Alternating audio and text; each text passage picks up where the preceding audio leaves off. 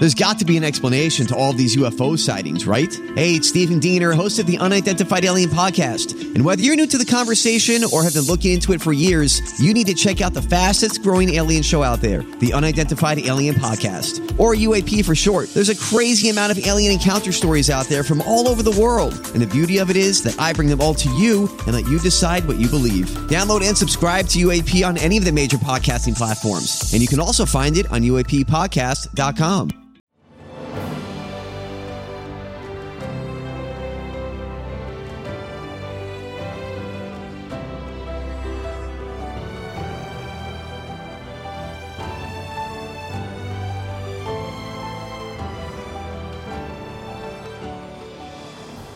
Welcome to the newest episode of Beyond the Fame with Jason Fraley. I'm your host, Jason Fraley, picking the brains of the top filmmakers, musicians, and artists of our time. CeCe Peniston performs live tonight at City Winery in Washington, D.C. We spoke last year when she performed at the Birchmere in Alexandria, Virginia, breaking down her hit song Finally, which ranked number 29 on VH1's list of the 100 greatest dance songs. Man, thanks so much for having me, for real. And I've always done like the City Winery, so I've done a couple of band shows. And the thing I love about that is the intimacy of actually being able to touch the crowd. And, you know, people for so long considered me a dance artist. So for them to hear me live with like a different repertoire of music is like an amazing thing for me. When people turn out to the show, what sort of stuff we're going to hear? Are you saying that it's a completely different set list or just more of a different style of your hit? Oh, hell no. Because Jason, that's when people check out. You know how people come to a show and they're like, why are you doing all this new stuff we don't know? And they get agitated. So my thing is I'm doing all the hits, but I'm doing a couple of things that you may not expect. I'm the type to have a full band, like the background singers, and I do a DJ because I have like a heavy 808 in my, you know, the bass in my music, you know, with dance music, people want to hear that bass. So I have a DJ as well. So I always do that. You'll hear all the regular hits. Finally, we got a love thing, keep on walking, not over you, all of that. But then you'll maybe hear a couple of standards and you'll hear like maybe a ballad or two that, oh, Inside I Cried. I never get to sing that in like regular shows. Usually when I do a show, it's like, hey, do the hits, maybe love thing, keep on walking, do Finally, you know, maybe I'm in the mood. So maybe a 20-minute set. This is like an hour and 10-minute set. So I get to do like, you know, I get to have fun. I get to do things I don't usually get to do. All right, cool. Well, take me back all the way to the beginning then. So I know you were born in Dayton, Ohio, but you moved to Phoenix at like age 9 or something. How did you get into music growing up? You know, what's funny is I didn't even know I could sing till I was like 11 or 12. I was in, you know, middle school. I was in like, I was 11 or 12. So I was in, you know, primary. And the teacher said, hey, I want you to try out for this show. And I was like, okay, why? Because, you know, you don't know you can sing. She said, I think you have an amazing voice. And I said, okay. So I went and tried out for it. It was HMS Pinafore, which started me saying, oh my God, I love being on stage. This is what I'm going to do for the rest of my life. And that's what I had decided. As soon as I had gotten my degree, I got into music and I have been only doing music ever since. Nice. How did that first record deal actually come about? You know, when did it go from, you know, something you just dreamed about, you know, in high school and college and the like, to actually becoming a profession? You know, what's funny is I was around Arizona doing all kind of talent shows, karaoke shows. You know, you'd be winning that little $300 where you'd be like, I'm gonna buy me some fly clothes for school because I was young at the time, right? Right. So then it was like Felipe Delgado, R.K. Jackson, and then we're working with Overweight Pooch, who was on A&M at the time with Manny Lehman. You know, probably Manny Lehman from Delicious Vinyl, right? First of all, right?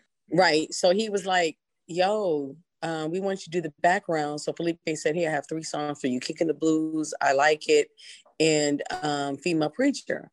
And so Pooch said, when I came out, she loved all 3, but when she heard I liked it, she said, I liked it. And so what happened was Manny was like, who is that fiercing it in the back, honey?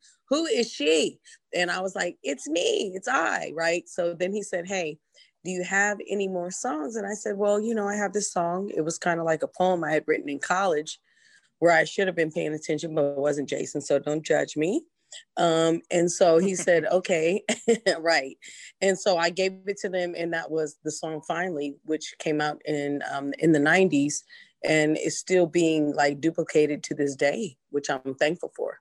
Oh yeah, I mean that thing was massive, and I know you're only like 21 or something at the time. So, but to have your debut single finally topping all the dance charts, and I think even reached number 5 on the overall, Billboard Hot 100. Once that thing blows up, what's it like with the first time you hear that on the radio and you just watch that thing rise and become a pop culture sensation? Well, for me, I always say "Finally" was a poem that became a song that became a career, right? With it being on the charts for like 33 weeks. You don't see that now. Every week artists are putting out music. It's nothing for artists to have 65 songs out in 3 months. So that's the difference between, I would say, the 90s, when they brought out a song, they worked it for 8 months, right? And then now, so 33 weeks on the charts, you will probably never see that again, because people are euphoric in this moment. We have different apps, we have different things going on where people go, oh my God, I want something different. So I think that's where the difference lies. I'm about creating new music. If you stay in the form of doing what people always know, which is just finally, or keep on walking, or just love thing, and you don't evolve, I think that's when people get bored with artists. And that's why I always make it my business to try to do new things and be like creative or like adventurous or the risk taker. And sometimes I get in trouble for that, but I'm like, hey, I'll take the heat. It is what it is, right? Absolutely. And we appreciate you doing that, because I mean, yeah, everyone and their mom knows Finally, but I think a lot of people forget you had like 5 different #1 dance hits in the 90s. And then, like you're saying, you continue to reinvent yourself, including the Birchmere Show. So we appreciate that you keep evolving. Because of the success that you started having back then and still today, I had a couple live shows that you got to play. Right. First, tell me about when Aretha Franklin calls you and says, hey, play my private birthday party in Detroit. So, I had to pull over to the side of the road. She was like, hey, I would love for you to play my birthday party. And I was like, Skirt. And I pulled over to the side of the road, but she didn't hear me. And I was like, oh my God, I love Aretha Franklin. Like, everybody has somebody that they love or that they admire. And when Aretha Franklin calls you and says, personally, hey, Cece, how are you? I would love for you to play my show. You're like, okay, I need a second. You know what I'm saying? And I had always admired her. So I was doing, it was me, Tito Puente, and we were at a show and she got up. I was doing Not Over You, and she started dancing. I was like, now that's what's up. I said, when you see another artist that you admire get up and also dance to your music, that's such a blessing. And it's such a beautiful feeling for people to show each other admiration. Oh yeah, rest in peace. She was the queen. Man, yes. So other than that, you also, as part of your gospel group, Sisters of Glory, you get invited to play at the freaking Vatican for Pope John Paul II. How did that go? That must have been wild. Damn it, Jason. Do you know how overwhelmed I was? I was like looking and I'm like, okay, we have Diane Reeves. We have the Pope, which the Pope gave us a private audience. 25 people, right? There was 25 people. He gave us all personal rosaries and stuff like that, right? And I was like, damn, the Pope just gave me a rosary and said, how are you, and bless your family, right? So that was like 25 people, right? Then there was, Mavis Staples, and then it was Thelma Houston, and then we did Woodstock, and Andrew Bocelli was there, and he was singing, how magnificent his voice is.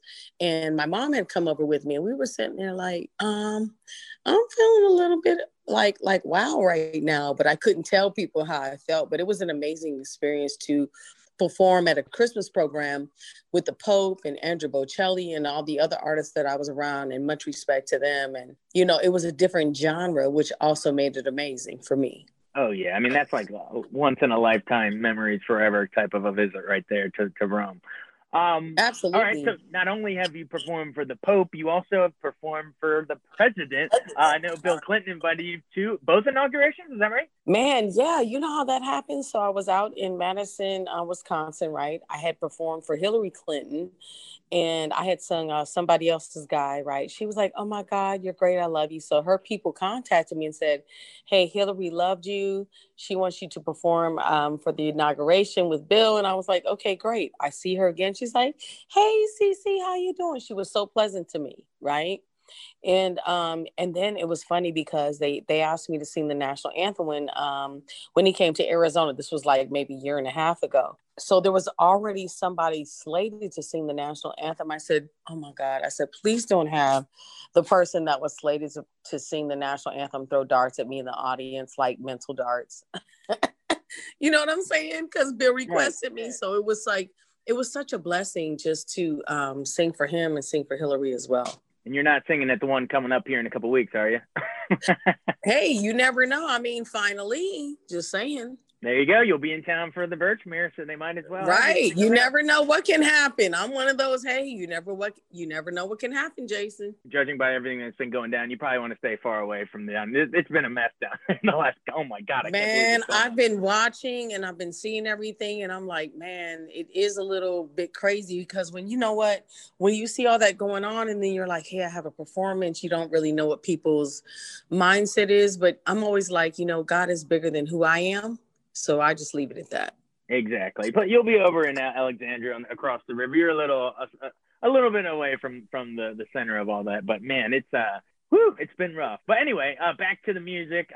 Politics and music, they can go hand in hand sometimes. And I wanted to ask you about, I think, is it true you were the first foreign female performer to perform in post-apartheid South Africa? Yeah, I was. And you know what? It was so funny that they picked me. And I was like, finally. And it was funny because I was standing on stage, right? And I was like, damn, I had chills on my arms. I'm looking out in the audience and I'm like, finally, right? And I'm singing and I'm like, everybody in the audience is singing finally. I'm like, damn, Africa knows like all my songs. Like I had no idea. I went to Africa and Kenya and everywhere, like right overseas, right? And I was like, damn, they really love like 90s music, 2000s music. It was an amazing experience. When was that? When did you actually go over there? Do you remember what year it was? Yeah, 1994. In fact, I brought a shirt to commemorate the fact so I would never forget. And I framed it. Wow. I mean, come on. The Pope, the president, South Africa, Aretha Franklin. I mean, you've seriously done it all. I mean, congrats on a successful career. Anything else I should ask you that I haven't? why should our folks come out to the show? It's been a year of depressing, being stuck inside, quarantine, all that stuff. Why is it fun to finally get out and finally see you live here at Birchmere? I think it's funny because people said the only word I can say is finally. And I feel like, for some crazy reason, God keeps picking me. Finally is that song where it's like, hey, finally, we're out, right? I think it would just be fun. We're still social distancing. It's at 200 as far as like the venue is concerned to make sure everybody's still social distancing. I can say it's been definitely a roller coaster. People don't always get to see that with artists, but no, hey, we got our shit too. The things that we go through, but our job is to heal the world and our job is to give back to other people and make you smile. You come to our show to get away from your bad day. That's all I can say. And I thank everybody that continues to support me. Shout out to the Birchmere. Shout out to Rob Miko, who set everything up. And I just appreciate everybody who continues to support me. My Instagram is CeCe Peniston. My Twitter is CeCe_Peniston. And my Facebook is the official CeCe Peniston Facebook fan page.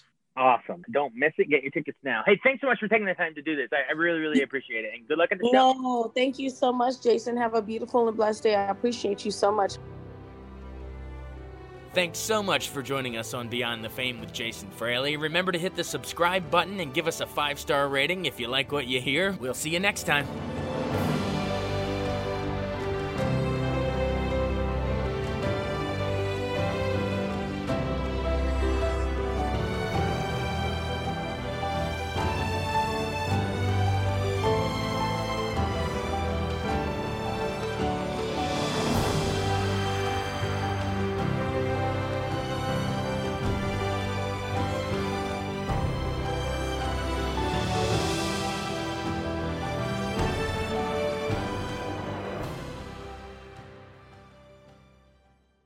I wanted to take a second to tell you about an app I really enjoy. Living in the DC area is great, and Podcast DC gathers all of the local shows that I like all in one local app. Health, sports, local news, politics, and so much more. Podcast DC is the new local app with hundreds of DC area podcasts to choose from. I can earn exciting rewards just for listening and share the podcasts I love instantly. Available in the App Store or in Google Play, listen local with Podcast DC.